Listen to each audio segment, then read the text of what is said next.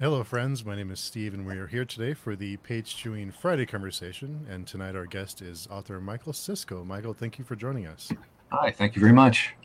Yeah, thanks for coming by and hanging out with us on a Friday night. hmm Thanks for making time. So, for people who aren't familiar with your work, how would you describe your work and what you do? Well, I've been writing novels for a while now, and while they've sort of undergone a sort of development over time, generally I try to write the weirdest stuff I can think of. But I don't like the sort of writing that's weird for its own sake, or that just is weird just for the sake of being kooky. Like I want there to be at least some kind of emotional center to the story, some sort of reason why you're reading it. So yeah, kind of surreal, dreamlike, often horrific, some fantasy. So I move around. I use a lot of different genre elements, just to satisfy me, and I draw on literary models as well. I try to read pretty widely and steal tricks from everywhere I can find them. Anybody knows what they're doing, I want to know how they do it. So in case I want to do it myself.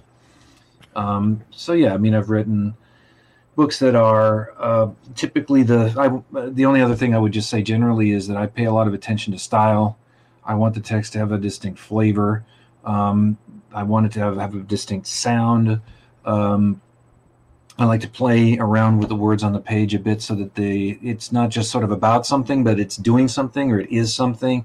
So it feels alive in your hands. That's the kind of thing.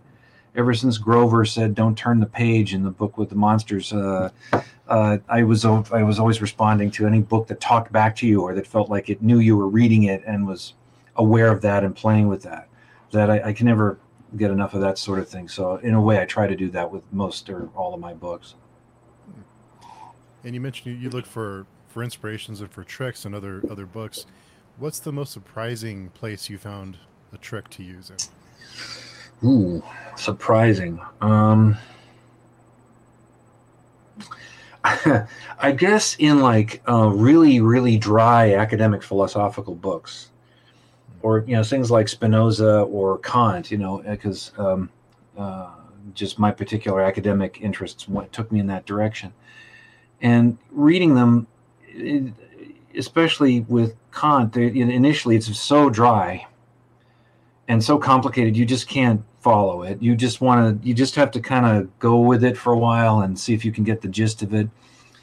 And what I found was that over time, it's not that I was necessarily understanding it better, but I was getting this kind of perverse enjoyment about just how dry, how technical it could be, like how you could just sustain the boredom for so long, and you could just talk about these really dry as dust, like you really dry, like you think you've read Drive, like this is dry. And so then the idea is, well, if you can make that self-aware and funny, or you can play with that, now that becomes interesting. And suddenly I get this appetite to read Kant. I want to read more Kant. I'm starting to get off on how kind of not tedious it is, but like just the dryness, the abstractness, it starts to get appealing. So things like that, and textbooks and legal documents and things like that, contracts, just looking for a way to, because there's something, if you can make it like contractual language funny, or bankers language funny, or terms of service language funny, just by not by lampooning it and just sticking goofy clowns all over it, but like getting into the language and doing it and turning it against itself and warping it, then everybody recognizes what you're doing right away, and they love it. It's just because it's turning that language back on itself and sort of weaponizing its tedium and its bore and its complexity against its own purposes, and then that becomes then it becomes enjoyable. So I guess that's the most surprising place. I wouldn't have thought I would have been literarily influenced by this sort of thing, and I am, insofar as I tamper with it and vandalize it, or use it to my own ends. But it is an influence, I have to say. PL, I see you nodding. Who you doing the same thing? Oh, sorry, is my mic getting Yeah, feedback the here? window open. Sorry, is that better? I can hear you. I'm not sure what the feedback is, but I'm not sure. Not on my Yeah, it's not on my end. I can hear you just fine. I only have this one window open, so not really sure. That's right. Is that better? Okay. Yeah. So yeah, I guess my question is, Michael, like, is it important to have humor and be funny in horror? Like, is that like a tension release? Is that like a necessity, you believe, for something that can be potentially be like gruesome or something really psychologically disturbing, to have that humorous element in horror? Yeah, I think that's a tricky question, but I think I wouldn't say you have to have it. I think I've read horror stories that don't have any humor in them, but certainly if you have anything long, you can't sustain the same tone indefinitely. People just get tired. You need a break, and then so things need to calm down so you can start to ramp them back up again, because people run out of stamina for the feeling, and humor can definitely do that. And also, I think humor creeps in because it's a way of protecting yourself against making it too scary. Like if I'm just interested in being terrified, I can go watch documentaries about human beings doing awful things to each other that are totally real. This really happened, and it's like, that's scary, but it's not fun. I don't enjoy it. That's not what so sometimes when a horror movie or a story winks at you or makes jokes, that's its way of diffusing of letting you know this is all in fun, or sometimes it's about characterization. The funny characters are going to be more sympathetic characters. They might be more relatable. It's a great way to get efficiently into someone's point of view by seeing what they think is funny. So as a characterization instrument, it's interesting. But like if you look at all the franchise killer movies, like the first Nightmare movie was a pretty serious horror movie. By the time you get to 5 and 6, I mean it's they're comedies. They're basically just grisly comedies. Where Freddy Krueger is a comedic character who's cracking jokes. And sometimes I think we like to domesticate the villain. Like in the first movie is scary, but then as we start to like the villain, now we're kind of sort of rooting for the villain a little bit, and we make friends with him, and he wouldn't kill me, or something like, he's like my buddy now, and we're on a better pay. I understand where he's coming from. And so the humor there, it can be a way of altering your relationship to the story. So then now it's about an anti-hero or something like that. So yeah, I mean, like The Haunting of Hill House isn't a book that's like knee slapping funny. It's a very effective horror story. There are moments in the story where you see foreshadowing happen. And sometimes when you have that knowing feeling, that can make you laugh a little bit. That's a different kind of laugh, though. That's that sort of I know what that's going to be. That's sort of knowing in advance, or that understanding the foreshadowing, the seeing it before it happens, the knowing more than the characters. That can also play into it. So I think it's complex. I like humor just because I like humor, and I don't. But some of the stuff I write I can write pretty grim also. So I guess it would feel weird to exclude it and to say no jokes. That feels sort of like there's a whole dimension of human life that I'm ignoring now, and why? But whether it's essential, I think it depends on what you're trying to do. I think if you're Stephen Graham Jones, you're going to want to have some humor mixed in there. And in some ways, it's going to make the horror more effective. I think that may be it. It makes the horror more effective very often. Whether it's dark humor, or it's irony, or it's the funny character dying where you feel it more. Or if the villain, you want to show the villain has a point, so you give him a good joke or two. And you say, well, he does have a point. And, that dynamic keeps things from getting to be too flat, too stale, too pat. So I guess that was a kind of an all over the place answer, but it's because humor is you can't put it in a box. It's so much bigger than comedy as a label. It's just, you see it in Westerns and science fiction, you see it in fantasy, you see it all over the place. So it's like we're not human if we're not making jokes in a way. Yeah, no, I agree. And I think it's one of those things where I think you hit the nail on the head that for me as a writer and a reader, humor is one of those things that it's just part of life, the same way, romance and sex and, problems. It's all intertwined in that, this makes something realistic because it's an element of life, and thus in fiction, you include it. like Yeah. naturally, organically. It's just part of of everyone's life, right? It's one of those commonalities, those common elements. So, Yes. but Yeah. I personally love when and I haven't read extensively the amount of horror someone like Steve has, but I have read some, and certainly some of the really popular writers like Stephen King and Dean Koontz and stuff. And I love when they put in something really ironic, funny.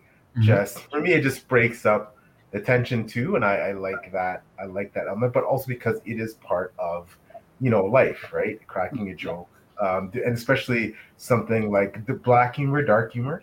Mhm. I really appreciate that because it can be funny as hell, first of all, right? Right. And I think because of my job and the kind of jobs I've had, that's just a real, that's a real aspect of the kind of jobs I've had, like that black humor, where it's things that maybe you probably should be laughing at, and then mixed company you wouldn't laugh at because it would be considered insensitive.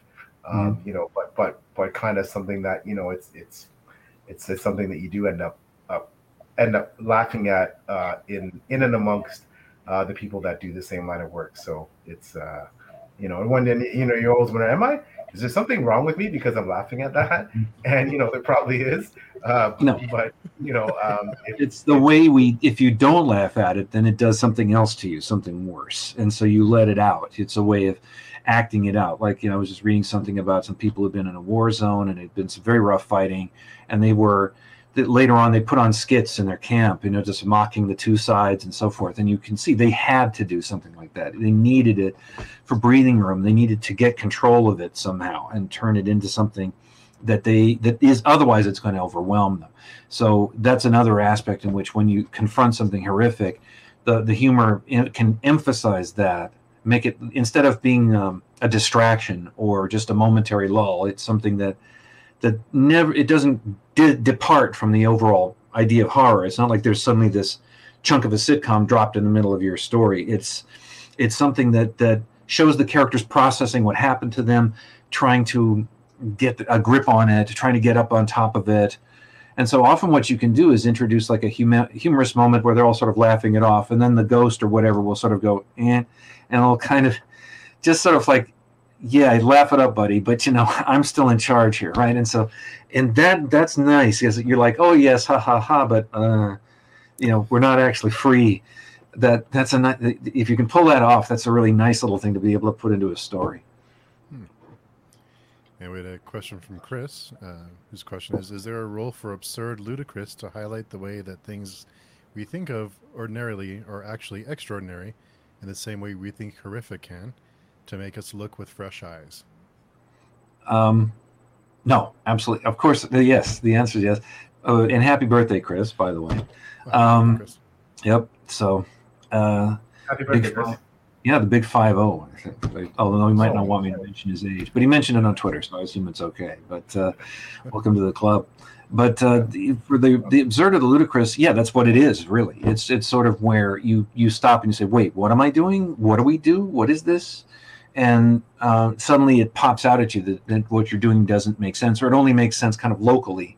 But you step out of that locality, and suddenly what you're doing looks absurd. So, yeah, I mean, I always loved anything that, ever since I was a kid, I used to love the cartoons where everything went upside down and backwards and everything was wrong.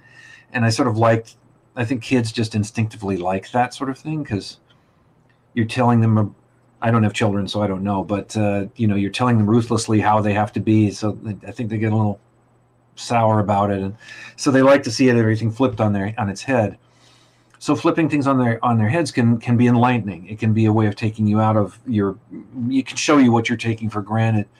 And so I think that's part of the appeal of absurdism in fiction and ludicrous or surreal writing is the way that it shows you the nonsense inside the sense.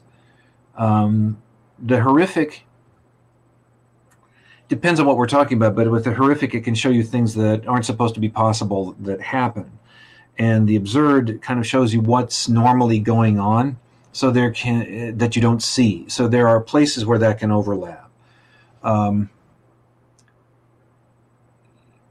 I'm trying to think of a good example, and I'm having trouble off the top of my head. But I guess if you're looking at life, like if you're looking at life from the point of view of a Lovecraftian entity, then, or an elder thing from the Mountains of Madness, this humans scurrying around doing their business and taking themselves terribly seriously all looks kind of ridiculous.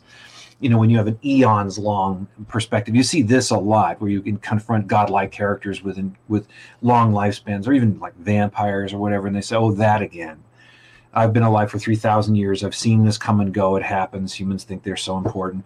So that's a place where absurdity dovetails very naturally into a horror story. And a lot of absurdism is also horrific. You know, I mean, again, if you look at things like Apocalypse Now, that's a horrific movie about war, but it's also full of absurdity. You know, it's like a Playboy bunnies dancing in the jungle and so forth. You're like, what the hell are they? What's going on? What are they thinking? And so that's a place where horror and the absurd can also dovetail in the other direction, if that makes sense. Yeah, it does. Yeah, that is some absurdity in it. I just want to say happy birthday again to Chris. Congratulations. Happy birthday. And welcome to the 5-0 club. It's not bad on this side. It's not bad. You know? Yeah, the water's fine. And nice of the guys to arrange a Cisco talk for me to listen to my birthday. We aim to please, Chris. Thanks for coming by. Don't say I never got you. Yeah, exactly. Also wanted to congratulate you on the Stoker nomination. What was that like? Thank you very much. That's a big deal. Thank you very much. What was being nominated like? What was that process like? Being nominated? Well, being nominated was about hearing from it from friends on Twitter, and they're saying, congratulations. I'm like, what? On what? And it took me a minute to figure it out.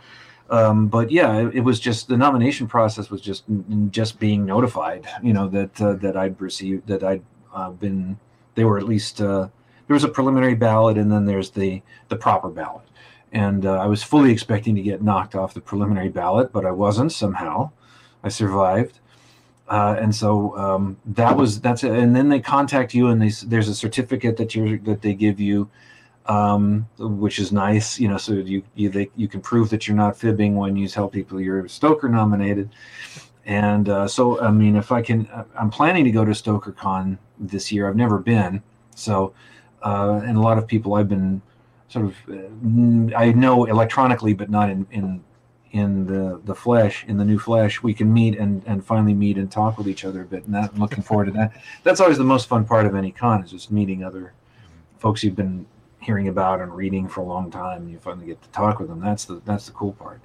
So whoever wins, I'm very pleased. I'm obviously very pleased and very flattered to have been nominated. So the book that was nominated is a nonfiction book about weird fiction. I just happened to have a copy of it right here. What do you know? Just where did this come from? So yeah, Palgrave put it out. It's my book about weird fiction, a genre study, and it's gratifying to get it nominated, because this is the result of a lot of years of work. As a pretty rigorous scholarly book, so it's nice to get acknowledged for it. So yeah, that's the story so far. That may be all there is to it. I don't know. It's up to the voters. That's a good story already. So yeah, good start. Yeah, definitely. Congratulations. And I think those awards where your peers and readers and people who are part of the society vote, I think those are the most gratifying ones. If I'm not that's how I feel. I'm not sure if you feel the same, Michael, where, you know, and you don't even know that people have nominated you. You get selected. Yeah. I think those are the really gratifying ones. And of course, this is pretty well, I think a lot of people would consider the most prestigious literary award in the horror sphere. So, you know, once again, congratulations. That's a big deal, man. Thank you very much. Shucks, it's like you know, my face was red for quite a few days after I got the word of that. I was I didn't believe it at first. I'm like, well, a couple of 3 people had to tell me, and then I was like, well, I guess this is. And then they contacted me, so it's like, okay, now I know it's for real. Gulp.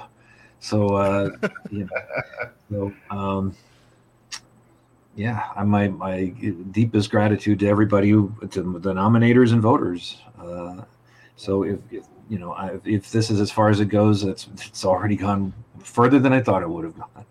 Because you never know with a book like this, you're just thinking this could, this will drop stillborn from the press. 3 people will read it, and it'll vanish forever. So the idea that more than a few people are reading it is very nice, indeed. So I would like to think that somebody got something out of it. That was my thinking there.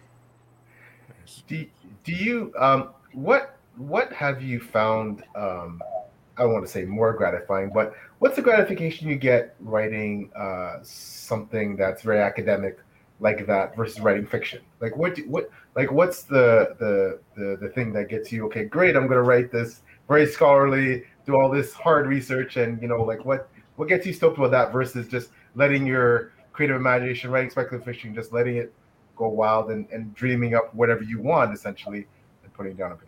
In a word, spite. Proving that you can do it too. Proving that,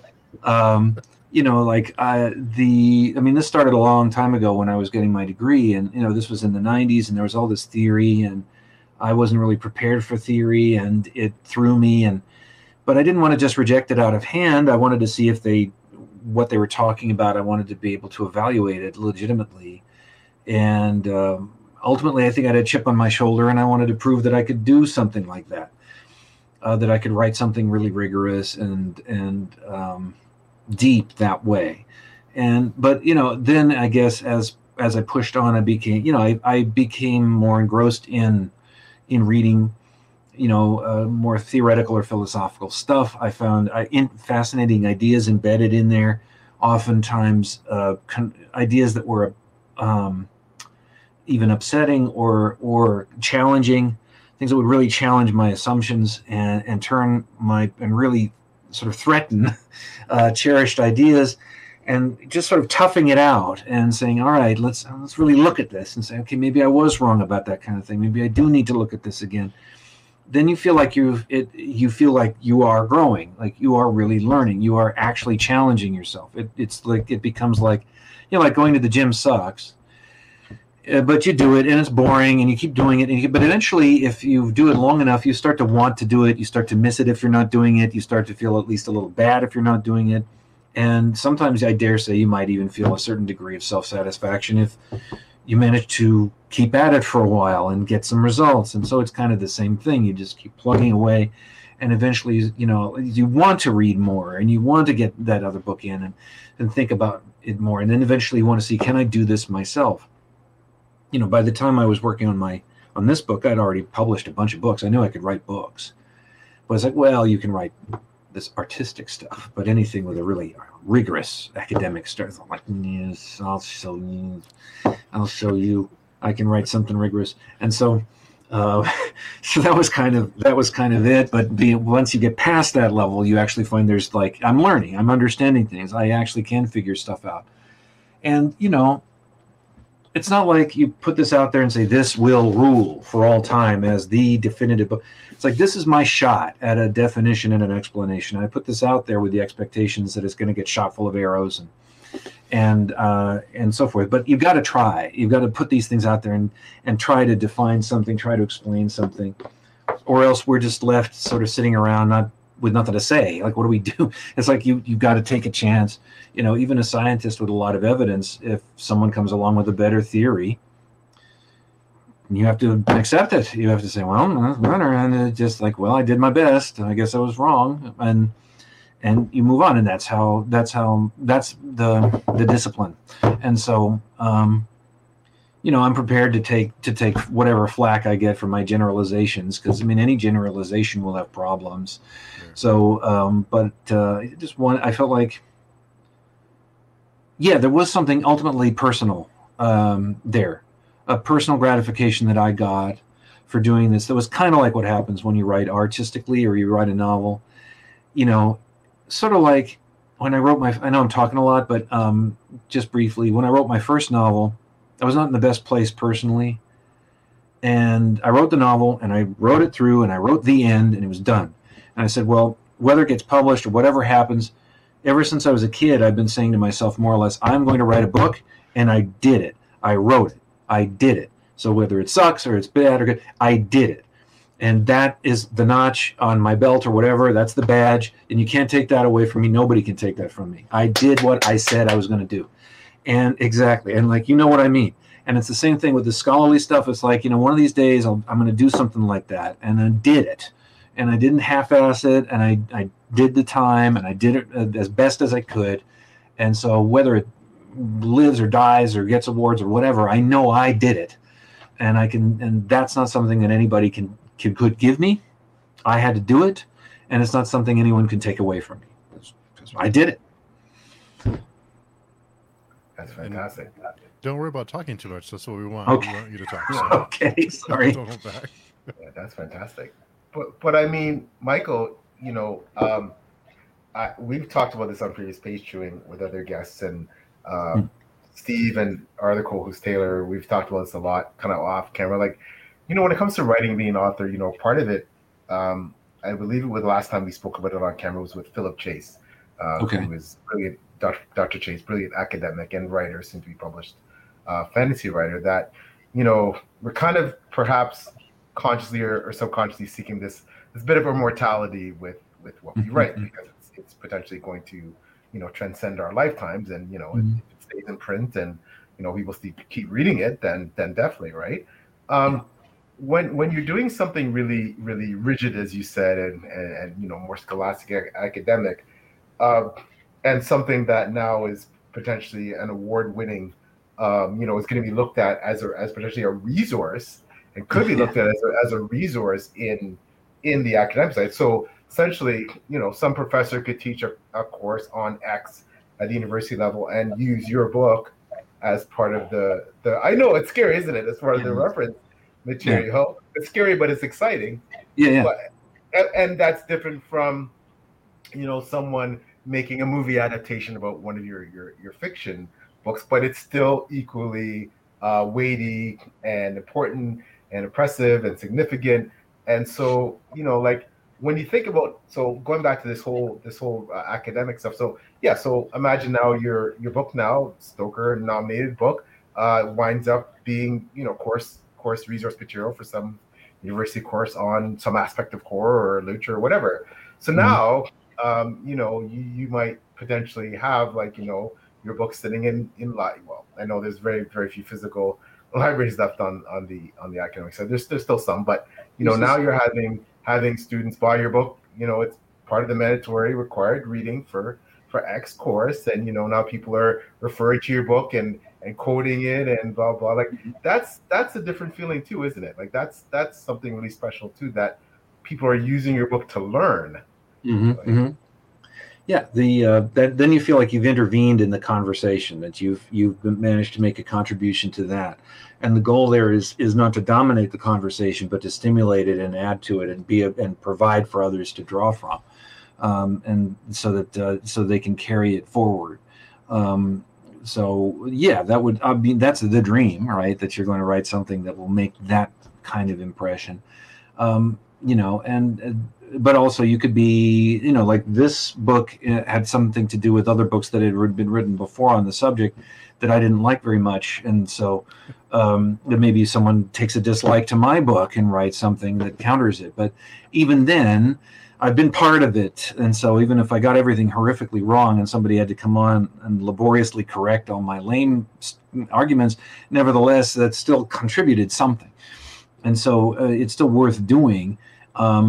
It's not as flattering, but it's still worth doing. Hopefully I'm not a complete blockhead, and some of this stuff is actually of some use. But yeah, that's the goal. It's like to sustain something and carry it forward.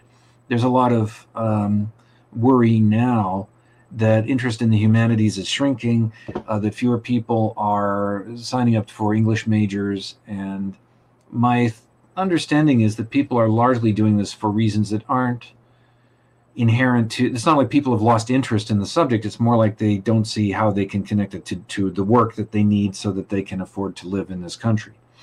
And that's something that's sort of beyond the parameters of the discipline to address. But it is important, I think, to keep the discipline alive, to keep interest in critical work alive. I mean, a lot of us just do it spontaneously on the web or whatever, talking about the books you love, talking about the movies you love, analyzing them. People who aren't paid a dime, who just want to talk about their favorite books and movies. So it's an instinct people have. People want to do it, and people may even want to study it in a more strictly structured or systematic way. And so there is an appetite for that. So it's important not to give up and not to cede ground and to say, no, this does matter and we do need to study it, and thinking about it does help us in important ways, and it does have value. So you are contributing in a particular way, but you're also contributing in a more general way to keep the conversation alive. I don't know if my book is a huge part of that or any part of that, but I mean, the goal is to do something like that. And our friend Nicholas Kaufman is here. Oh. Hi, Nick. I'm a big fan of Michael Sisko's work, and also of Michael himself. My question is, are there any short story writers in horror or fantasy that you'd recommend that readers may not know of? Gee, in horror or fantasy, I just discovered this person. I don't know. Maybe everybody knows her, but her name's Zena Henderson. Zenna, last name Henderson, and she wrote in the 50s and 60s. One of the first important female writers. She was of the Tiptree generation. She was around there. I just blundered across a book of hers by complete chance. It was called The Anything Box. And it was just a collection of short stories. I found it online for free. It may be out of copyright, or maybe I just got it somewhere I shouldn't have got it. But I mean, I wasn't consciously pirating it or anything. It was just there. But she was originally from Arizona. She was born in 1917 and died in the 80s sometime. And there's one story in particular she wrote called Walking Aunt Dade. Walking Aunt, A-U-N-T, Dade, D-A-I-D. And it's pretty clear that Aunt Dade that's not her name. That's just an American parochial way of saying that maybe Aunt Dade is Dade. Like she's a Dade person. So, and that story was not like any, you're reading it and you're thinking, oh, it's going to go like this, and it doesn't. It goes like that. And it was a really moving, interesting story. And I was actually thinking of maybe like reading it for YouTube or something like that, because I've never heard anybody mention her. Maybe other people have. But that was, I don't know if it's in print anymore. I doubt it. But Zena Henderson is the name, and Zenna, and last name Henderson. She wrote sci-fi stuff too. There's one, I think one collection she did is just called The People. She did a whole bunch of stories about aliens who are just called The People. There's like a TV movie made with like William Shatner in it about one of them, adapting at least one of her stories. So, I mean, people are not totally unaware, but she might have slipped through the cracks. I just haven't heard her listen. I haven't heard anybody mention her recently. So, I mean, that it's not a bad pull to grab for her stuff. And then, looking outside of the domain of English, looking at stuff translated from other languages, I mean, there's just a host of amazing stuff you can read. In the horror vein, I don't know if people are reading Edogawa Rampo. He was a Japanese writer.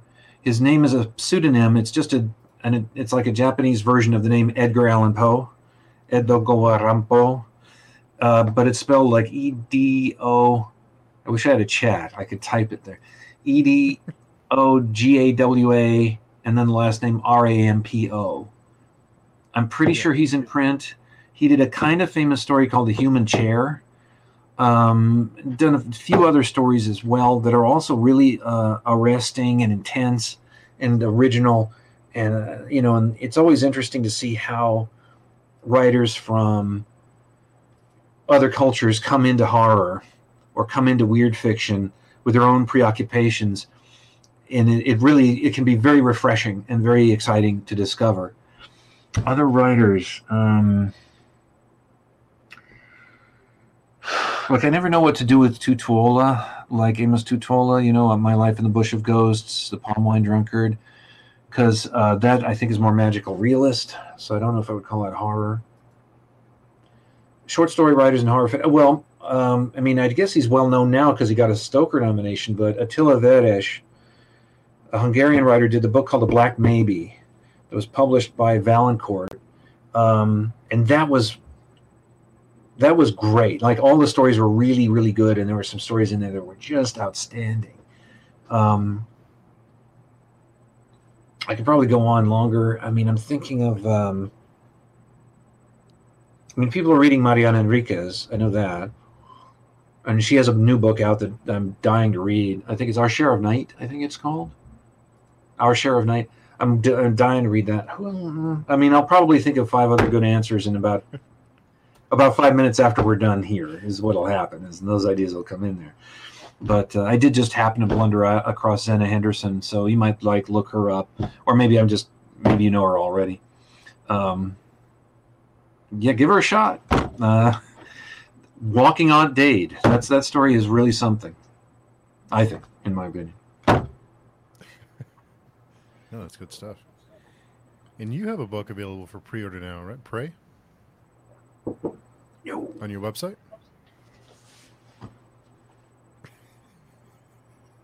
Pest. Sorry. Pest. Yep, this is up for pre-order. This will be out in a couple of weeks, probably. I think it's out this month. So yeah, it's coming out from the great folks at Clash Books. They've been doing a lot of really interesting stuff lately.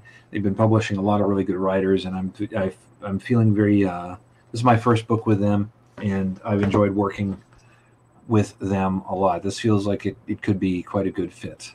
So yeah, that's coming out in a couple of weeks from now. So I guess it's available. It is available for pre-order. So add it to Goodreads. Mm-hmm. Yeah, indeed. Yeah, and just added it. Farrah's here to help us out. Pest on March 21st. Thank you, Farrah. Yeah, thank you, Farrah. Yeah. And what's the inspiration for Pest? What's the tagline, or what's the pitch for it?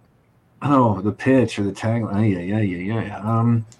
Again, pretty damn weird. I mean, it's set in our world, so it's not in a fantasy world.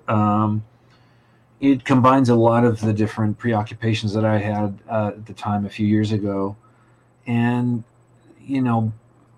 ever since I was a kid, I mean, I remember when I encountered Watership Down, and that just absolutely, kicked the legs right out from under me. I never got over reading that book. And I did a novella about birds called Ethics a couple of years ago with Lovecraft E-Zine Press published it. And it was the first thing I'd written with no human characters, just all animals. And Watership Down was back here the whole time, breathing down my neck. And there was just something about writing about animals that is, I don't know, I don't know about how it is for other people. For me, it enables me to get to the emotional core of things in a way that seems very direct. And so that was sort of in the background. Like, I knew I wasn't done with that idea yet. I just didn't know quite how to make it work. But I don't know if I can explain how I got this idea. But I mean, the story, let me see if I can explain it in a minimally baffling way. The main character is probably looking back on the main idea was a person looking back on their life, more or less having reincarnated as a wild Himalayan yak. So I'm a yak now, but I used to be a human, and I'm looking back. Now we can finesse that a bit and say, well, it could be a dream of the human being. He's just, it's a dream that he's been, maybe he's ill or he's been knocked unconscious. That's what we see at the beginning of the story. He is knocked unconscious. So is he dreaming this or whatever? It doesn't matter. The point is the story bilocates between this person's life and their life as a wild yak in the Himalayas, with the rut looming over them. The rut is coming, and he can feel it coming, and he doesn't know what's going to happen, and because he's a fully adult yak. Why a yak? I don't know. It's a yak. It's fun to say yak. I don't know. I guess you could say there's an absurdism to it, but in his in his human life, he's been recruited by this kind of Californian surfer sort of cult leader type guy to design and build a campus on Catalina Island. he's not an architect. He's a civic engineer, but he's had dreams of doing architecture, and this is his chance. This is his shot to design buildings and design a whole campus, and he's going to get to do it. And this guy wants it built because he says that the Earth is going to be visited by a very special guest, and that guest is going to come to Catalina Island. He's seen it in his mind. He knows it's going to happen, and he wants a group ready to receive this guest when they come, and the campus is for them to go and prepare themselves. So, and he's sketching. A lot of the book is about getting the money for this, and this sort of magical duel that the cultists have with the bankers. And we kind of see which ones are the more weird, inhuman, and indoctrinated, and they both are like talking crosstalk to each other as they're basically trying to negotiate a loan so that they can actually get the money to build this thing.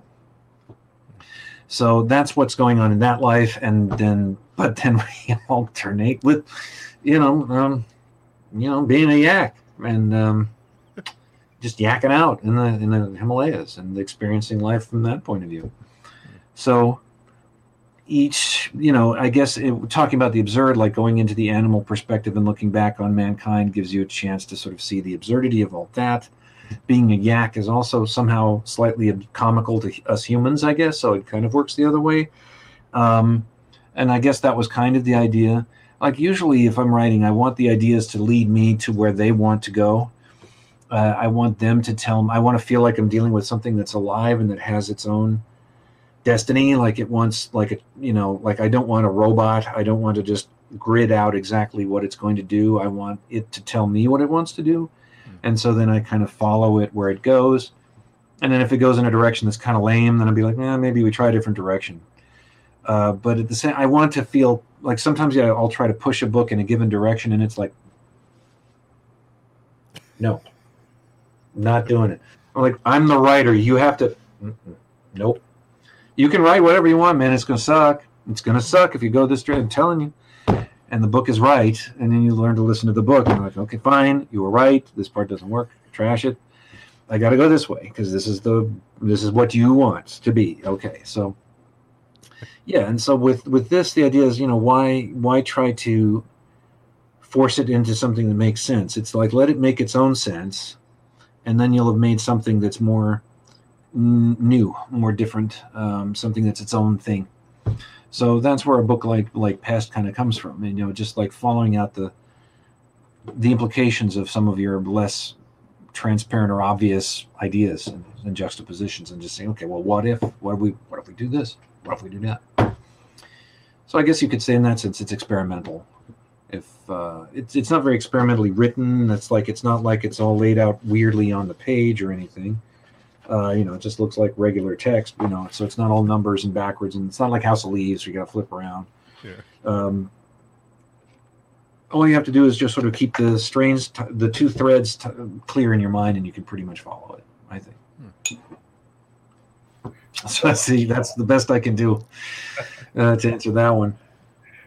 So I'm getting the sense, Michael, and this is I know it's become very staid, but Pantser, plotter for your fiction stuff.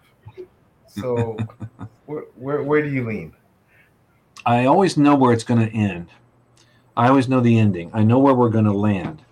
And very often the idea of the book will often have to do with the ending. Like, what if we got there? And it's like, oh man, if I could get people there, then man, they come away just ringing and smarting and vibrating. And it's like, okay, how do I get there? And where do I start? And how do I get there? And then to a certain extent, I'll know like milestones. I'll know like important moments and things that need to happen. But I don't rigorously plot things out. It's more like, I know I'm going to have to go here, and then I'm going to have to go here, and then I have to go here. So it's more like an itinerary. Like you're going on a trip, and you're going to these places. You haven't been there yet. You don't know what it's going to be like. You're going to go there and look around and explore. So you know roughly what it's going to be like it's a cathedral, it's a stone circle, it's a cave, it's a zoo, whatever. But you don't know what experiences you're going to have when you get there. So the key is to kind of set up this series of excursions, these little trips. And it's like, now I go here, and what do you see? It's like, oh, I see this and this, and I don't know what I'm going to see till I see it. And then sometimes that'll spin off into something else, and it'll develop kind of organically.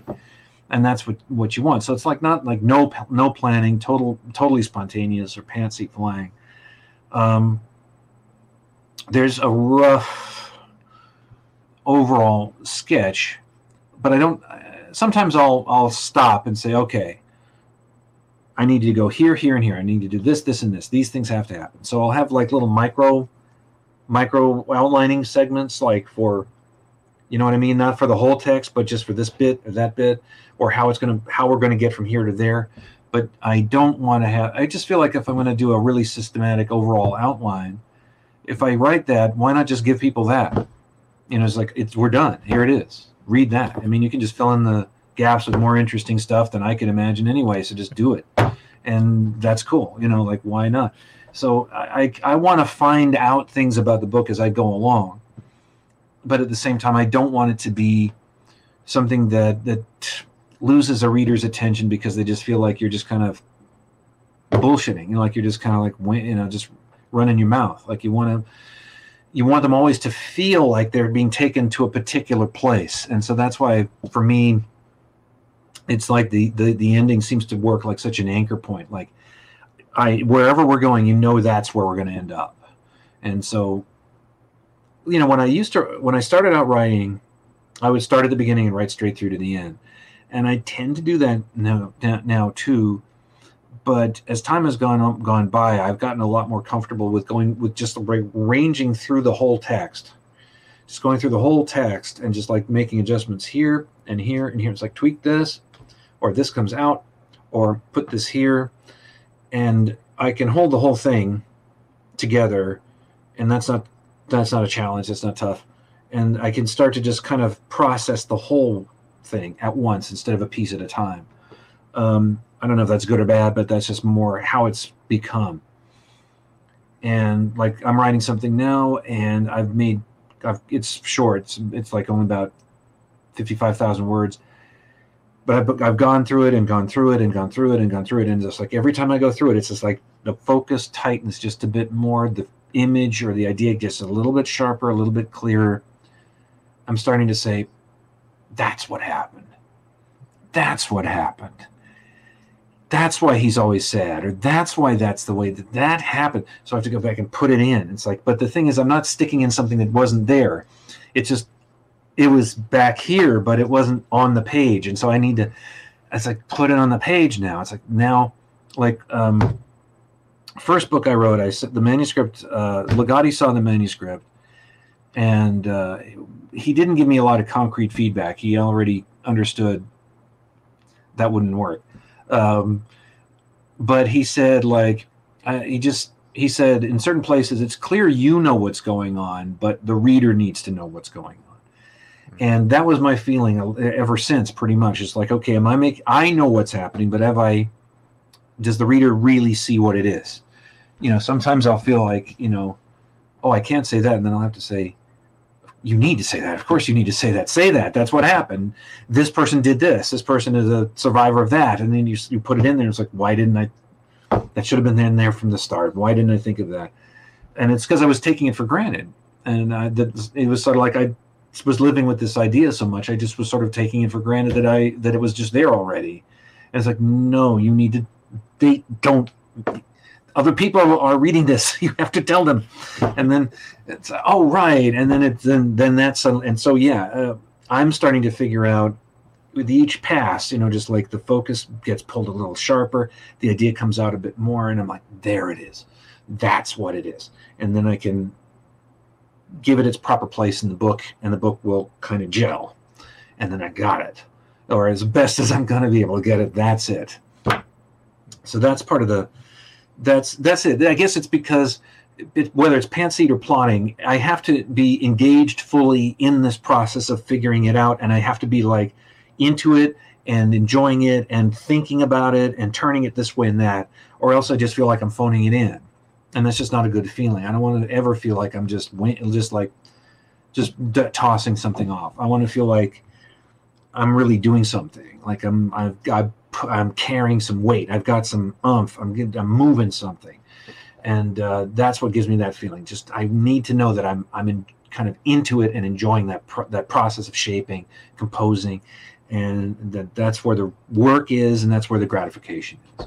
Long-winded answer, but that's the answer. That was a great answer. Get that echo again. Oh. Okay. No, Multiverse. Okay. So obviously with nonfiction, it's different. So a lot, and when I said, you know, the serious question, because especially applies on the nonfiction, and then you're doing research, there is a lot more planning going on, right? So you know, a lot less liberty to do certain things, and you know, now, and remember I talked a bit before about the enjoyment you can get from both, from writing fiction versus. I've never written nonfiction. I don't think I could. I don't think I have the discipline and you know the wherewithal, the fortitude to do that. But I am very much a planner with my fiction, right? Mm-hmm. So I, you know, planned out a 7-book series, planned out 2 prequel trilogies before that, planned out a subsequent 7-book series, like planned out all the titles, planned out all the covers, planned out all the exact plots, like everything planned down to the minutia, right? But you know, I still do leave myself some latitude for, okay, if some character just, you know, initially, you know, they start off as being minor, but then somehow they just grab you and they're like, I need more agency and I need you to write more about me, and they take a bigger aspect of the book. Like, that happens. However, when it comes to nonfiction, obviously, typically that's not something you're allowed to do. So when you plan a nonfiction, because there's the research part, and then it sounds like your book, again, is exploring, you know, the work of others as well, and making some comparisons, contrasting, things like that. Do you feel that it's, when we talked about rigidity, do you feel it's tougher to do some of that because you are so constricted with some of that stuff? Well, yeah, like for a long time, there was a palpable wrench every time I would shift into something more like nonfiction, and it was really, and it hurt sometimes. I would be really feeling like I was being pulled in 2 different directions, because it seems like it is a totally different way of thinking. That, you know, there you feel not necessarily less free, but everything you're doing is going to be, you're sort of assuming everything you're doing, every word you're saying is going to be very, very closely examined and judged. And you don't want to screw that up. And, you know, it's hard to find your voice as a scholar. As a writer, if you have talent, your voice just kind of presents itself. But to have a voice as a scholar means you're making a certain claim. You're claiming that you know what you're talking about. And not just like the guy at the bar, but like, no, I can. That's scary stuff, man. That's scary stuff. It's very scary. You know, it's like that. It's like I have to put myself out in front of people like some kind of pro, that I know what I'm talking about. So best not miss when you do something like that. You want to make sure you know your stuff. And just, there's nothing more important than having that deep grounding in just a thorough familiarity with a body of writing or something like that. So like, you know what it's like when you're on your turf, when you're talking about, say, horror novels or whatever it is, or fantasy novels, you know your turf, you know that stuff, you know it, and you feel very confident. And so that's where you build from, I think. You build from that. You say, look, I know this. So then I can bring that out. I can build out on that. If I can know this, I can know other things. And also you can give yourself permission to take chances, in the sense that you're, okay, I'm going to put myself out there. I'm going to say, this genre works like this. And if I get killed, I die. But at least I took my shot at it. So the rigor, but that's the thing. It really is sort of like what happened with writing. And eventually you have to get to a point where you're in, like, getting something out of the rigor, that you're enjoying it or you're engaged in it. Like, a lot of it for me was just like looking at what other people were saying and coming up with really clear explanations as to why I thought they were wrong. And well, if I'm going to shoot my mouth off and say they're wrong, then I better have an alternative. I can't just sit there and take pot shots at people. I have to present something positive, with the understanding that I will in turn be found inevitably wrong at some ways, but that doesn't matter. So don't sweat that too much. You make it as strong as you can, but you don't become paralyzed. So it was about just you read and process a lot, and you accumulate ideas, and you started aligning the ideas, and consistency here is difficult, but it's also your friend, because you can tell what fits, what doesn't, but then in the midst of that, you have to invent something. You actually do have to do something creative. I have to come up with a definition. I have to come up with concepts. I have to explain what I mean when I'd say the supernatural. I mean this. This really grew out of reading fantasy and science fiction and horror too. Like, well, what is the supernatural? This question. And it's like, okay, well, it's ghosts and vampires and stuff. It's like, those are examples. That's not a definition. We can say these are all in the supernatural box, but what that box is has yet to be explained. What is that box? Well, it's outside nature. Okay, what does that mean? And then we can start to, but see, now we're thinking. Now we're trying to come up with something. Now we're trying to create something other people could use or argue about. I mean, arguing about it is using it, so then it's not us, you can use it. And, like, what do I read weird fiction for? What do I want? What is the aesthetic gratification that I personally get? Is that a feature? Is that part of it? Is that the intention? How is that made? So this can help inform my writing in a very backwards, offhand way, where you start to see what makes it what it is. So, for me, the idea was the supernatural was less about some kind of, like, if you're saying, okay, there are these gods and they create this, and then the magic and their names or the magic. Now you're writing fantasy to me. Now you're creating, if it has rules, now we're in fantasy. Or if you're saying, well, it's God and angels, well, now that's theology, right? That's a religious text. Now you're writing Dante. That's not weird fiction. Weird fiction doesn't know what the hell the supernatural is. And that's the point. That's the feeling. Like, okay, where have I encountered the supernatural in my life, if I have ever? And it's been reading weird fiction. That's where I got my idea from. I didn't see ghosts. I read ghost stories, and that to me is what the supernatural is. Okay, what's that? And it's the feeling of not knowing what's real. It's when I'm sitting at home in my ordinary life, and I'm not in Middle Earth or I'm on Earth with you, and everything's normal, but I don't know. Suddenly I'm like, how do I know what I know?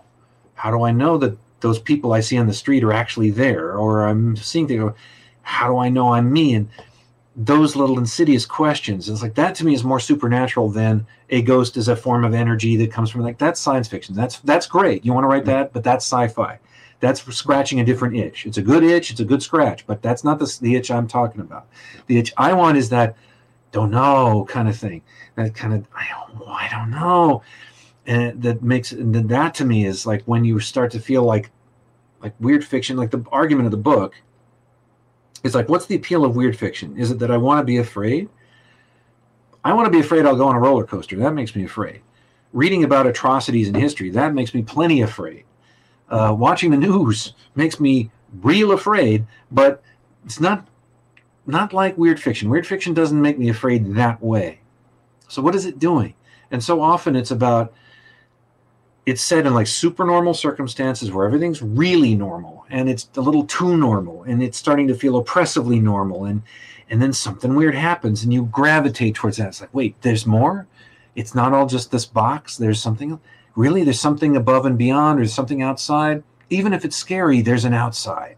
And if there's an outside, then I'm not trapped anymore. And then there's an opportunity for freedom, however scary it is. So it's like, why do you go into the haunted house? Like, that's a haunted house is full of ghosts that drive you crazy. It's like, oh, really? Let's go in. It's like, right? You plainly want this. So it's like, well, what do you want? You want to know that they're not just, that everything hasn't actually been explained and planned and plotted out, that there's something alive in there. And that to me is really what the supernatural is about. So I had to go into what I liked about weird fiction in order to figure that out. But then you just take that insight or that idea, whatever, and you can apply it artistically in a story, but you can also kind of codify it and make it academic. So you can, and you don't want the writing about literature to be so totally divorced from writing or literature or creativity. Otherwise it's like, then we're kind of not doing it anymore. Because it's still writing. it's still creative. It's creative in a different way, but it's still creative. So the key was finding a way to be creative in a kind of rigorous way where, you know, people could actually try to apply your concepts to other things.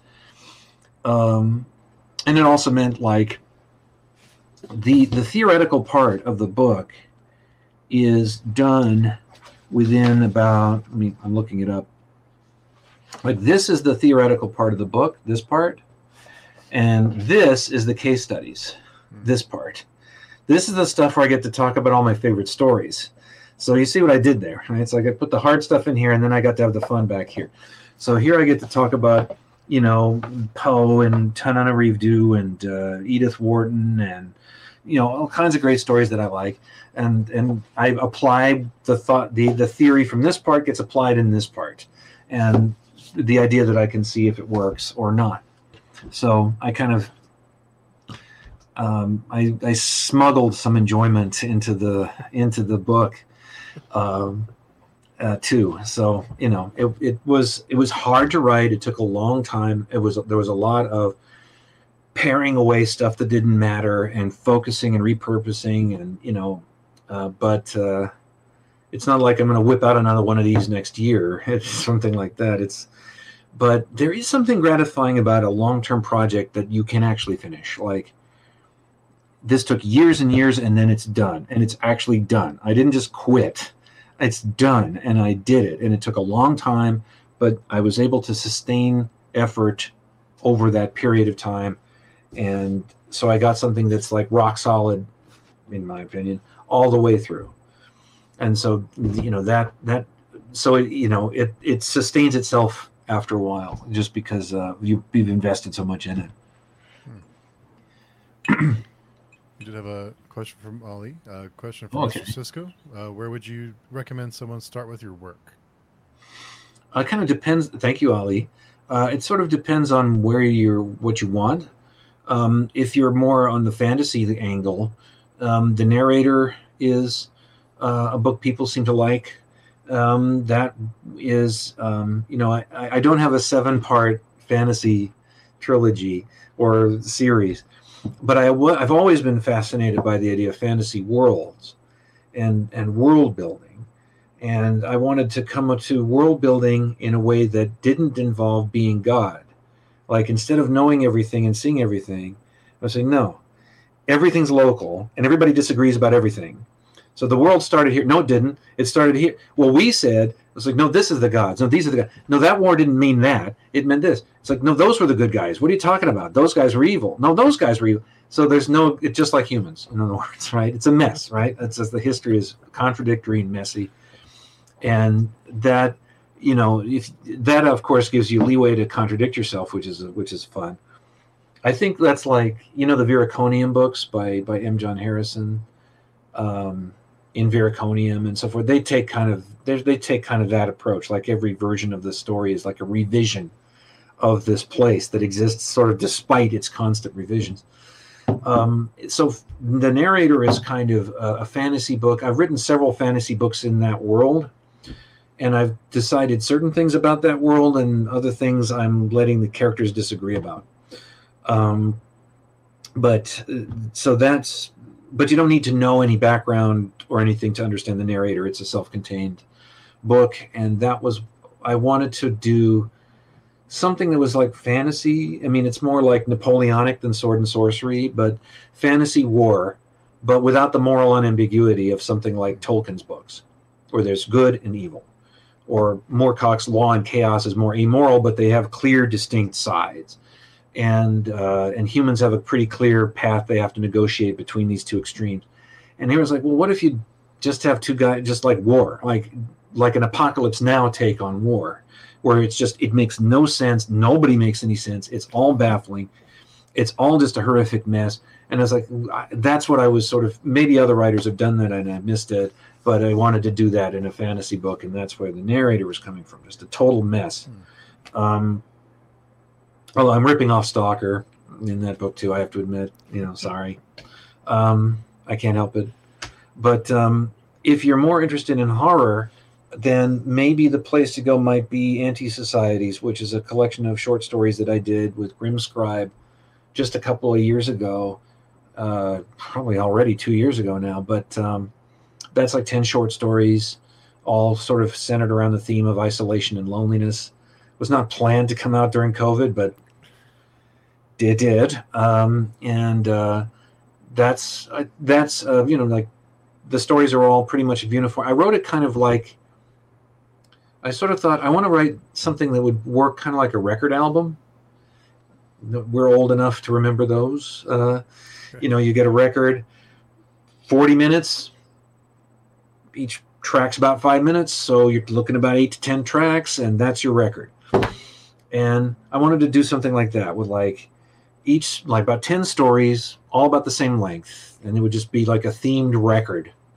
Each story would be just like one idea developed and played out in a story of about 4,000 words a piece, so nothing too oppressively long.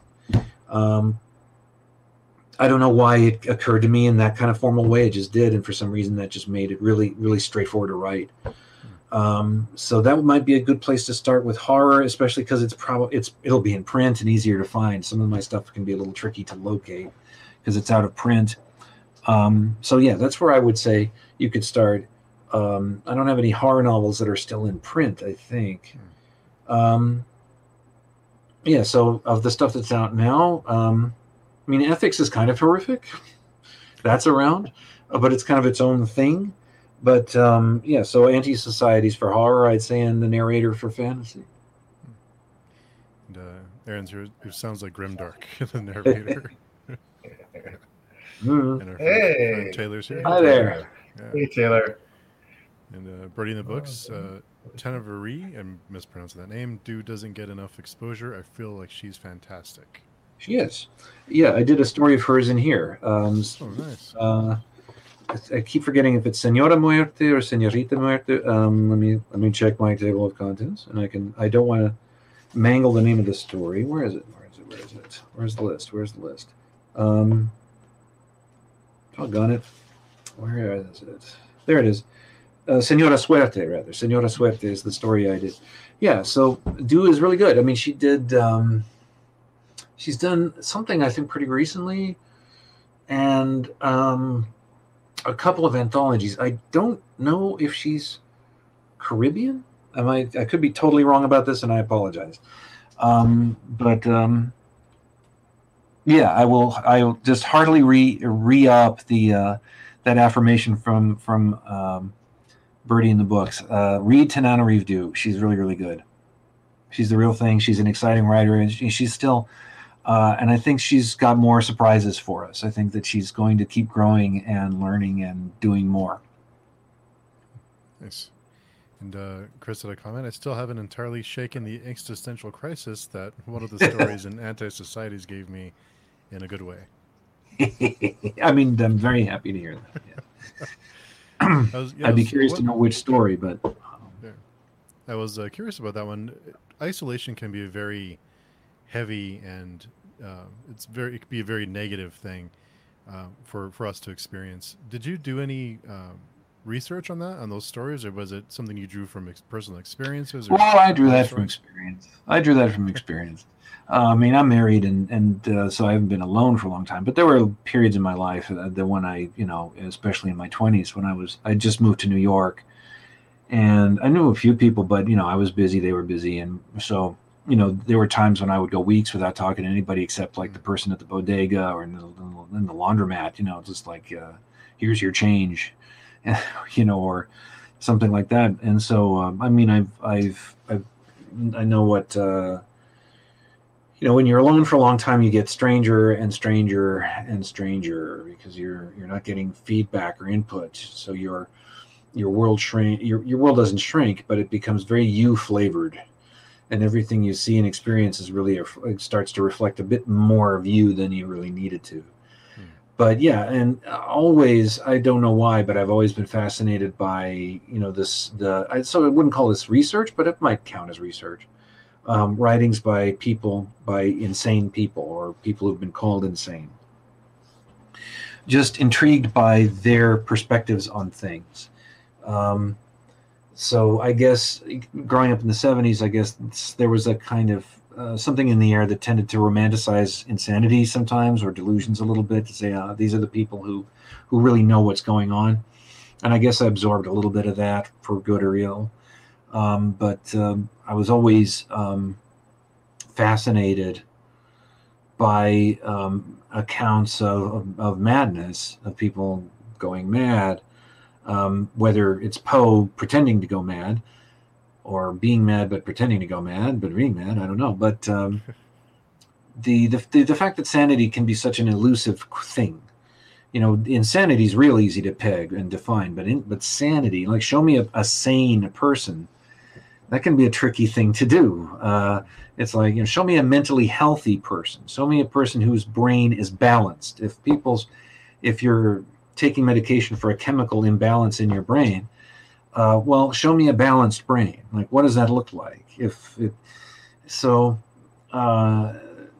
Maybe that everybody has to reckon with this in some way.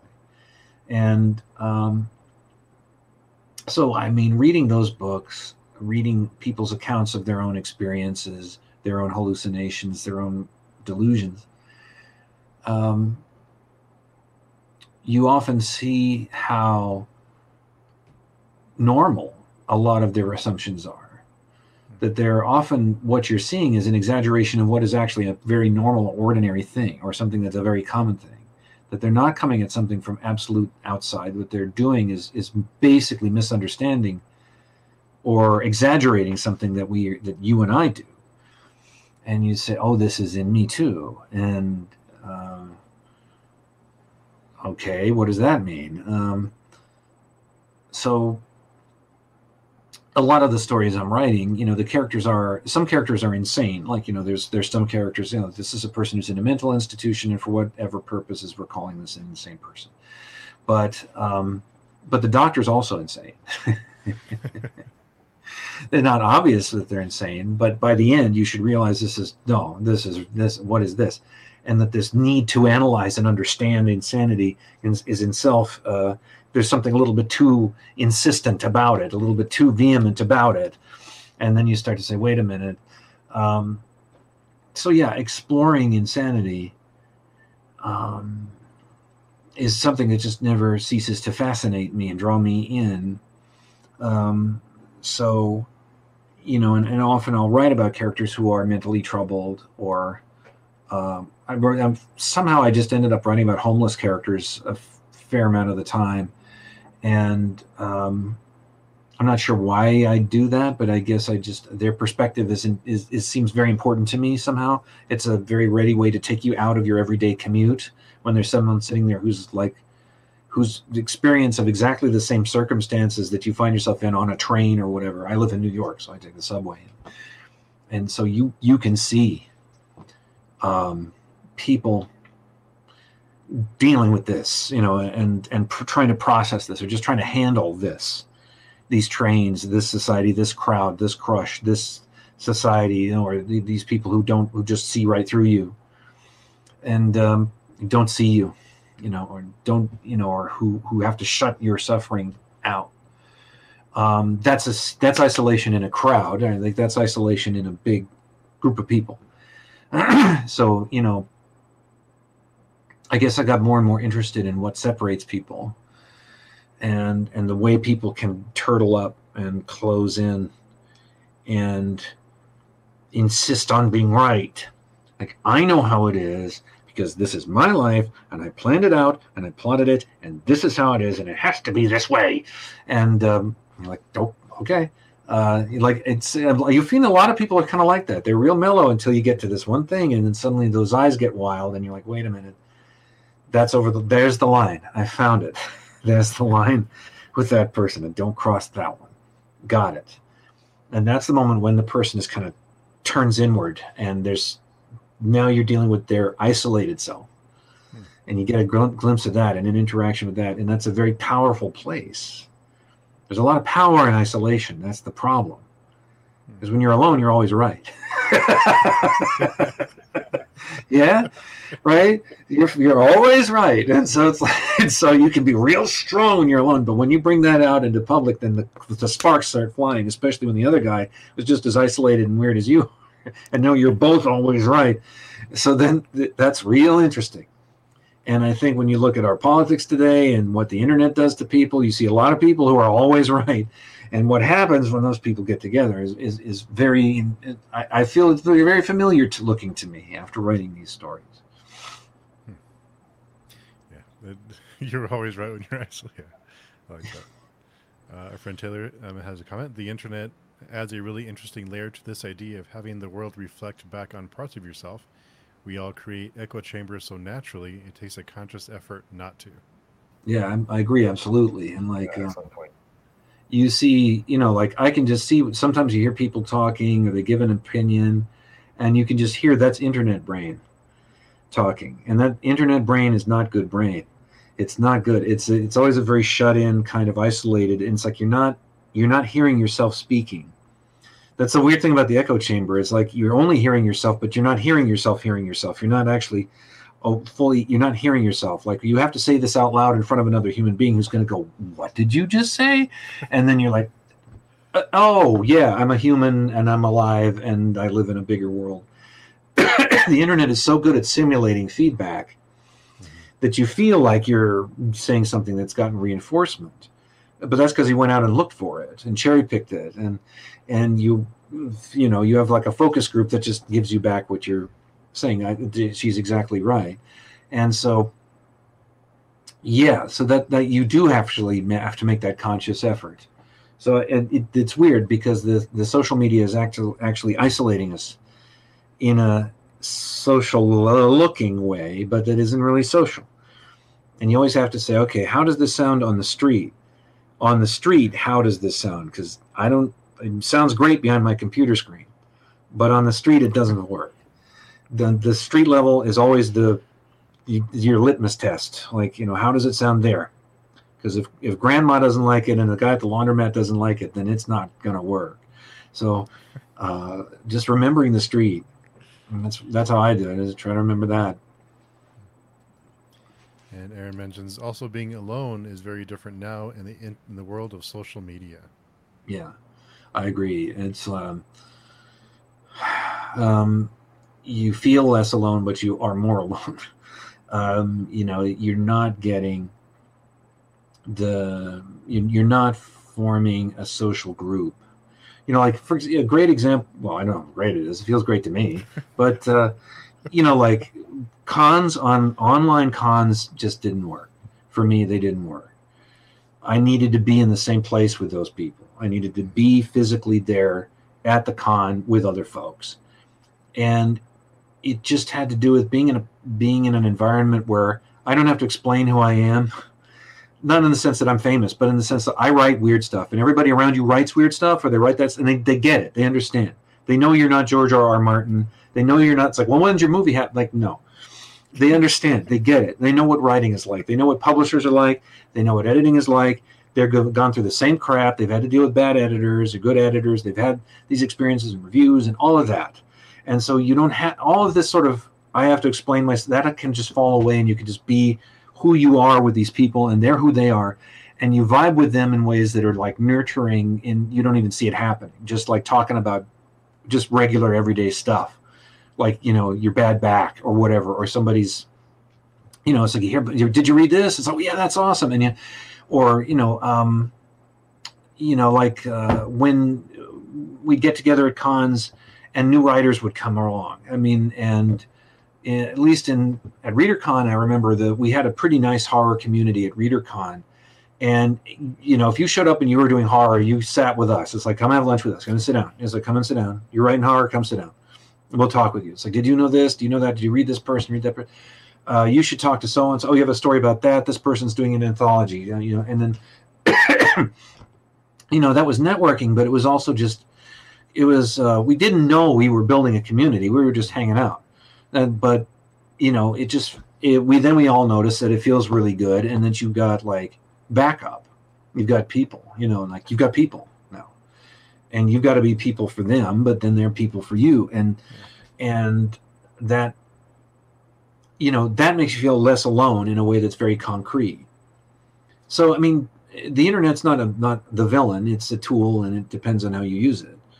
I mean, you might have followed what happened with Laird Barron lately. Did you read about that? Or Laird Barron, the writer?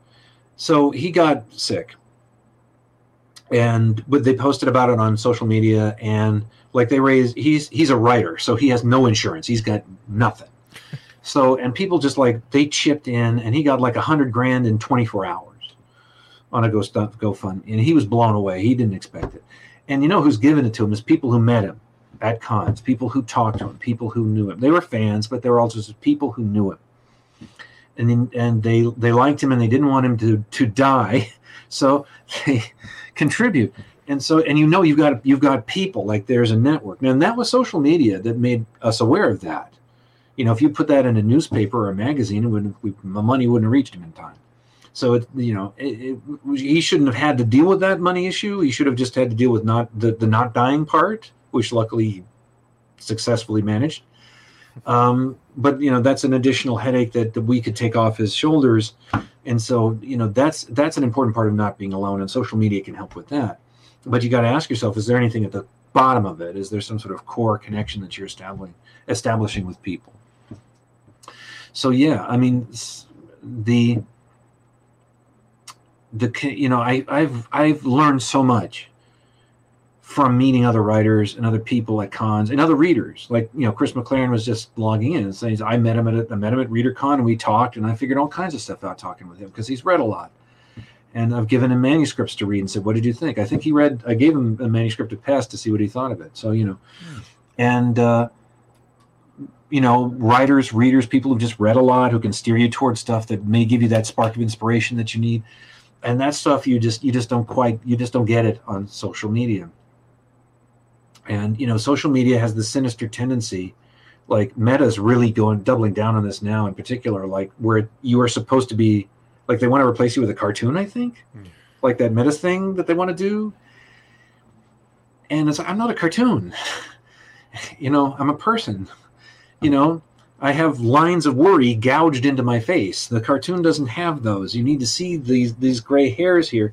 And you have to see how they keep growing the more you ask me to do at this job, so you need to see the effects of what you're doing to me. And a goofy cartoon character isn't going to do that. It's like, you don't get to turn me into a cartoon. And so, that's my worry. People don't seem to want to do that. I think people are kind of waking up a bit more about the downside, the unreality of social media. But yeah, this thing about being more alone, but not knowing you're alone, is we are more alone. We are working from home. We do have fewer social ties. It's not like Grandpa going off to the club or bowling or whatever. It's like you're here and your friends are on other states and you see each other very rarely, and we're all too busy, or everybody's working too much already anyway. And if you're writing and working, you've got two jobs. And I guess if you're podcasting, then you've got a third job. And so that's a lot. That's a lot, So then, when's the drift time? When do you just sort of sit and just you sit in the boat and you just watch the world go by and just hang with people? And when you do it, you realize how nourishing that can be, and that you actually do need it. And oh yeah, we're humans and we do this, and we just sit and vibe, and it's a good thing. So that was the thing. It was very easy for me to just stick my head in the computer and leave it there and just not get out. And my wife is always after me. It's like, get out of that room. It's not a man cave. I'm not in here with cigars and beer. I'm sitting here trying to work. And you have to it's like, she just says, we're all dead anyway, so go eat the pizza. It's like, it'll go do it. So there's that. And, but social media, you put on a podcast, no offense to podcast listeners, but you put it on and you feel like you're not alone, right? Yeah. And, you are still alone. You just don't feel it as much. And these circumstances do make us more alone. And we do feel the need for other people. There's nothing, it's only human to want that. And so I listen to podcasts all the time. I listen to all sorts of audiobooks and whatever. And, but it's like, it can't, it can't substitute. It can supplement and it can extend, but you do actually have to go out in the street, and you have to know your neighbor, and you have to know that if someone's breaking into your house, they're not going to ignore it, or if you're in the street, lying their face down, they're not just going to step over you on their way to file a report online or whatever. So, that is so essential. And man, it's closing online only cons really just made that so very, very clear. Get together with folks in person. It really helps. It really does.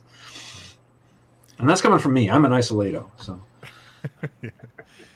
Chris, a comment. Okay, I often talk back to podcasts when I want to add a point, but somehow it never turns into a discussion. Yeah, Chris, you should get help, Chris. I'm saying. If you're talking back to podcasts, you should get help.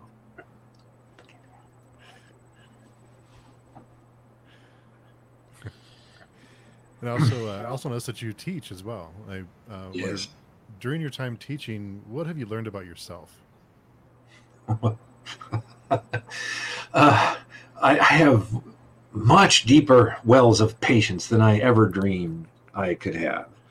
I have much more stamina than I thought I had. If you told me beforehand what I was going to be doing in a day, I'd be like, no way. And so I learned that about myself. There are other things you learn about yourself that aren't necessarily so nice, but then you work on those parts. It's like, don't challenge me. And it's like, well, you need to be challenged sometimes. If you're talking nonsense, then you need to be challenged. So, but yeah, what you learn, I learned that I love my students. I didn't expect that. Because, it's not like, some of them are pretty rough around the edges, really rough, or they don't read and they don't, but, at the same time, I'm in their corner and I want them to succeed. I want them to get out of whatever trouble they're in and into a better place. And I've learned how hard that can be. I've learned how hard it can be when it doesn't work and you see people not work out, and when you see people make it, how important that can be. I was in school all my life. I was getting a graduate degree. I always had teachers, and there were teachers who were crucially important to me. They're teachers I think about literally every day, who helped me or who became friends. So many, and I don't know if I can be that for someone. I would like to be that for someone. So what you learn about yourself, I'll give you an example. So Bartleby the Scrivener, you may know that story by Herman Melville. About a scrivener. He's a copyist, and this is 19th century. And he just refuses to work, and he gradually refuses to do more and more until he basically refuses to leave the office, or indeed, he's not violent, he's not disruptive. You ask him to leave, and he says, I would prefer not to. You ask him to do work, and he says, I would prefer not to. And his employer is baffled and is somehow disarmed by this and is not able to just fire him and throw him out. He wants to reach him or contact him or help him or something. So I'm talking about this story, and, I'm a Melville scholar. I've read Melville. Anyway, one of my students says, maybe he can't read.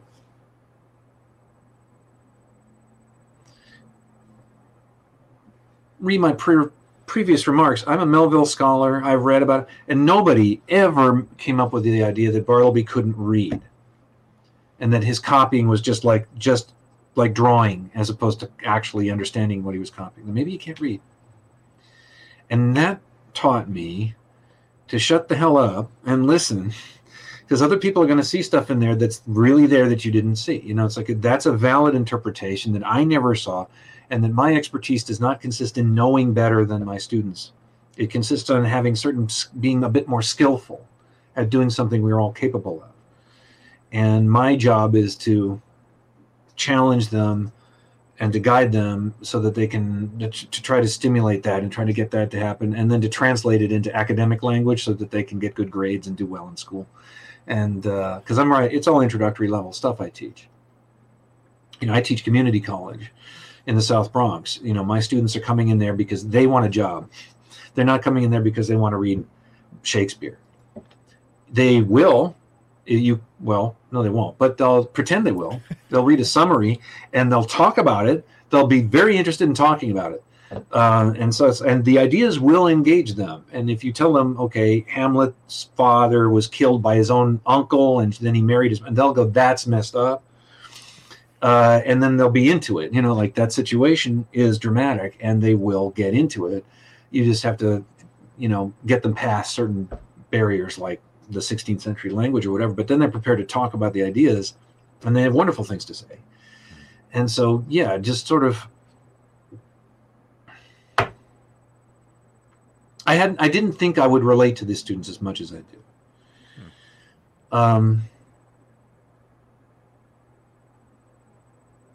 I wouldn't think I would have learned as much from them as I have. Because it's the sort of thing you say, I learned from my students. Like, no, I really learn from my students. I really learn a lot from my students. I feel like, again, it's a social thing. There is a connection that you establish.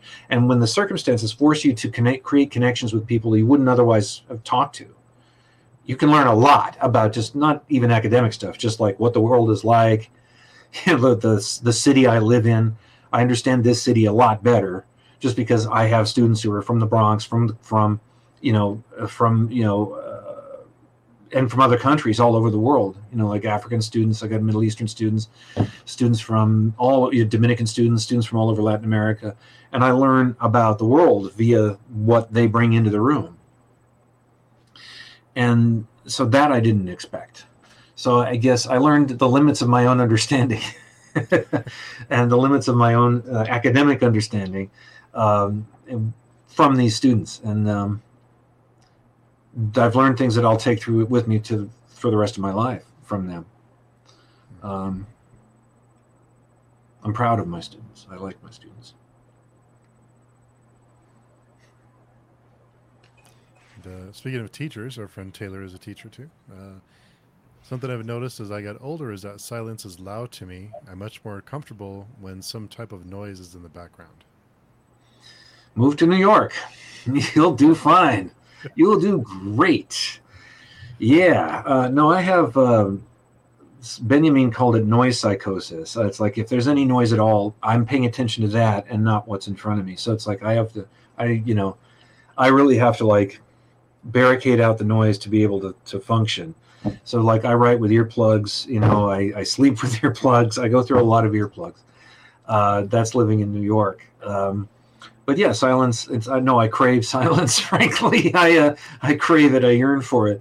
I savor it whenever I get a chance to have some. Just when sometimes at 2 a.m, the neighborhood quiets down and you can just sit there and just be quiet, and it's very precious. But I understand that sometimes the silence can be oppressive too. When the silence feels like absence. When it feels like something's lacking, when it feels like something's missing, then it's painful and difficult. But when it's an antidote to too much, then I'm down with the silence. More silence. I find that I'm craving silence. I think, Taylor, a bit of the opposite as I get older, and obviously I'm a lot older. Yeah. And Taylor, I'm craving that silence, that solitude, and especially you talk about writing. Like, I have forced myself to write in all kinds of different venues, but I prefer to be, in my writing space, which is essentially here. And if there's, TV's on or something, I can write beside my wife while she's watching TV or whatever, which I try to do because you want to be in the same room with her. But I need headphones on most of the time, and to maybe I'm playing a soundtrack or something inspiring. But my best writing is in my little corner here, just at the desk, and everything's quiet, and maybe unless I even hear the birds chirping outside, that's it. Like just silence, and I find it really now nourishing to have those moments of silence, because you don't realize how few moments you actually have where there's complete silence, other than maybe sleeping. I'm actually craving silence as I get older. So It's precious for sure. And, Michael's had a curious. What's something that your readers would be surprised to learn about you? Surprised to learn about me.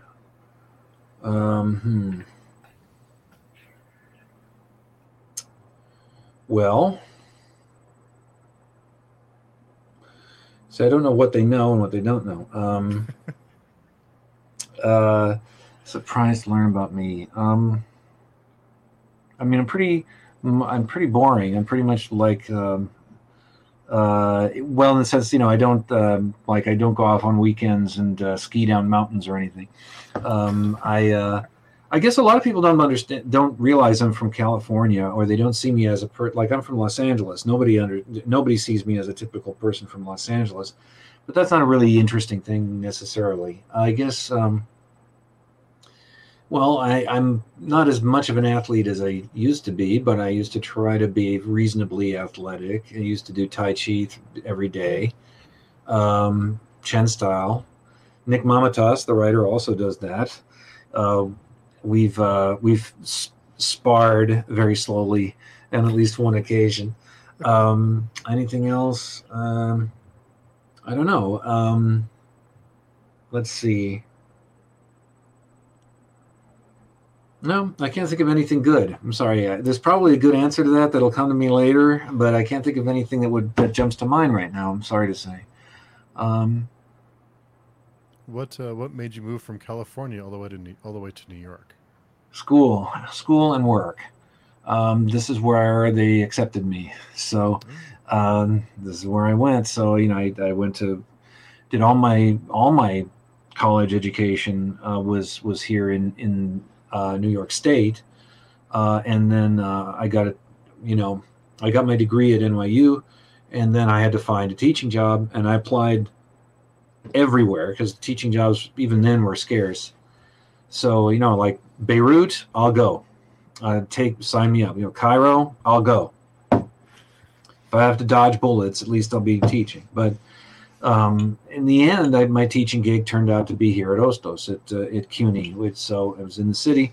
Anyway, I didn't have to leave, so they were the ones who took me. So it was kind of a choice in the sense that early on I'd applied more or less to East Coast schools, just because I wanted to experience another part of the world. I didn't want to just be in California the whole time. I love California, but I was just curious to see what life was like elsewhere, and the East Coast ended up being the place that grabbed me and kept kept offering me opportunities to go to school and get jobs and things. So that's how I ended up living here.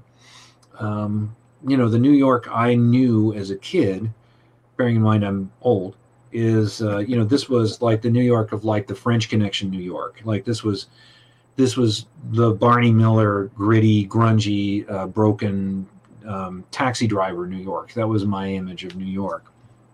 Bubbling potholes and steam pouring out of the ground, and everybody's got a revolver. So that wasn't quite the New York I moved to. I moved into the city in '95. So I've been here for a minute, but it was already transmogrifying into the dystopia that it now is. But it was developing new flavors. So that was sort of destiny, I guess, that drew me to this side of the world. Good to see other parts. It's amazing how different just a state away can be. Just going from one state to another, how different everything can be. Yeah, it's true. And then moving across the country, it's very, very different. Very, very different indeed. There's in the West. I don't know, where are you guys, Steve? Where are you? I'm in New Mexico. All right. Okay. And PL, is that what should I call you? Yeah, I'm in Canada. Well, Ontario, yeah. Ontario, Canada. So Windsor on the bonjour. From Detroit. Oh, I don't speak up. Okay, I think it, but yeah. No, I'm just across the border from Detroit. So right. Okay. So yeah, I mean, so I've only been to Canada a couple of times. Been to Toronto. Sorry, Toronto. I know it's pronounced, but hometown, the 6th. I know it's like I just parenthetically, it was so weird flying from New York. Flew from LaGuardia, which at least they've renovated it since, but at the time it was sort of like a open air men's room. And then you fly into Toronto Airport, and it was like it's like arriving at Starfleet or something. Like everything was amazing. It's like, oh, this is what a nice airport looks like. Airport's pretty nice there. Yeah, I must say. Yeah, compared to LaGuardia, it's heaven. JFK is a nice airport. I like JFK. JFK is nice. That's true. But I was flying out of LaGuardia, and now it's better. But certainly in New Mexico, you've got room. Everybody's got room. There's so much room, and here you have no room. You've got people on top of you and all sides of you, underneath you, and they're on you all the time. And so, but if you're from anywhere west of the Mississippi, you're used to being able to. You've got exactly. You've got your zone. When you're in the east, you start to feel a little. People are up in your space just a little bit. It's like it just feels like they don't have your. You're used to just having people not quite here. They're a bit further back, or they're in their cars and you're in your car. Everybody's in their box, and so it's very strange being in New York where everybody's just in your face. But it's such a drastic change. I notice when I come back to California to visit, because I come back, my folks are in California, and I'm always a little faster than everybody is. I'm a little bit less patient than everybody is.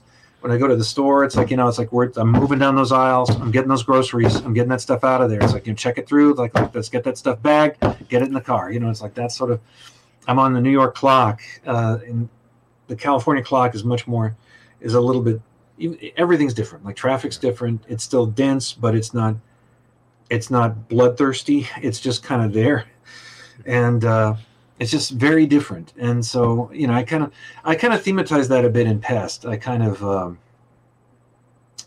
the cult leader he's a very California kind of guy. He's like the sort of linen, wears all linen. He's got a Z bead right here, surfs, he talks dismissively about people in the East. It's like, well, they don't have our sense of space like we have out here. Like us Westerners, we have a better sense of space. So, little Coen Brothers-y characterization there, but and like being on the East Coast feels like you're in an older place. It's weird because like there have been Europeans in New Mexico and and California, under the King of Spain for a long time. But there's Los Angeles is still a very young city, whereas New York is old. Like and so you feel the history around you a bit more. And that's intriguing and interesting. That was part of the appeal, I think, is everything was so new in the West that I was curious to see what it was like to live in a place that was a bit older, but still in the country. So yeah, very different indeed. And even like, New Mexico, and it's not like Arizona, and Arizona is not like California. They are different. Very different.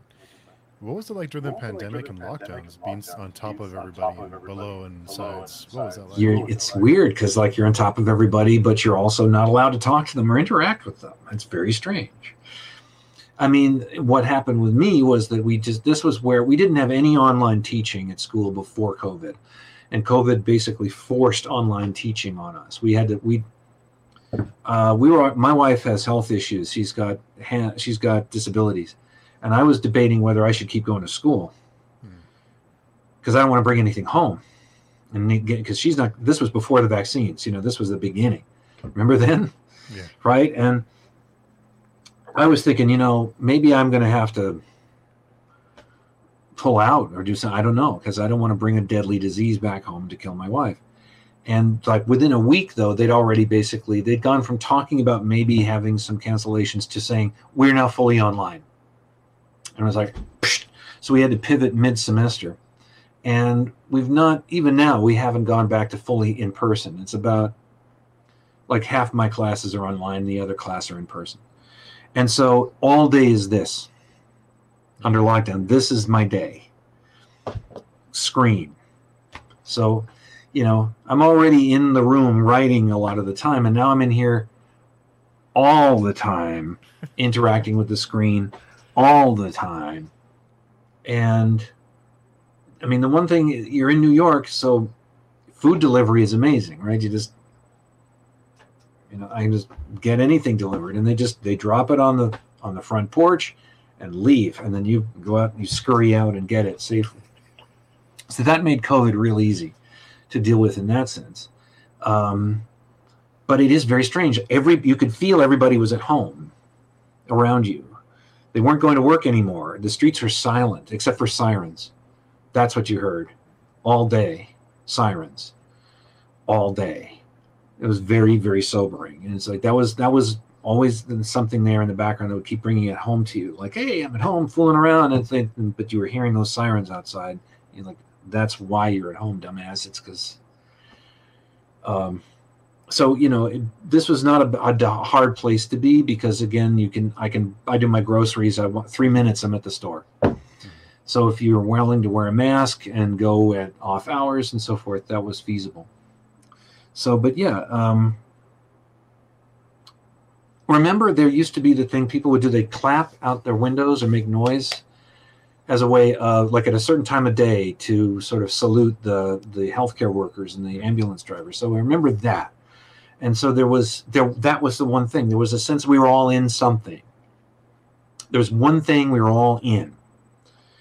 We were all going through it. And it's like, didn't matter who you were, didn't matter what your background was. COVID doesn't care. It'll kill you too. So it'll kill anybody. So there was a sense too that you appreciated it when you saw people masking up, and everybody was mad when when they saw people who weren't masking. You could see all these looks. And but yeah, there was a feeling that it did oddly bring us together in our collective isolation, I guess, if that makes sense, and that we were all going through it together. So there was at least that, and there were these gestures like clapping out the window, a way of trying to bridge that gap. So I went from never using Zoom for like casual phone calls to using Zoom all the time. It was the only way I could see my family. They're 3,000 miles away. Yeah. So that's the only way I could see them. Christmas was like this, I never missed a Christmas at home, but did that year. So this was in some ways it was a lifesaver in that sense. It was that it meant that we didn't lose touch with folks. But so I think in New York it wasn't. It was just being here in such a dense place. It made it a bit easier, but it also made it more. I mean, after all, it's a dense place. So that disease it just rockets right through the city. And so once it shows up, if you get one person on a train car, that's 70 people have got it, and they're all taking it to their train cars and their taxis and their whatever. So the threat here was very real. Like people were really,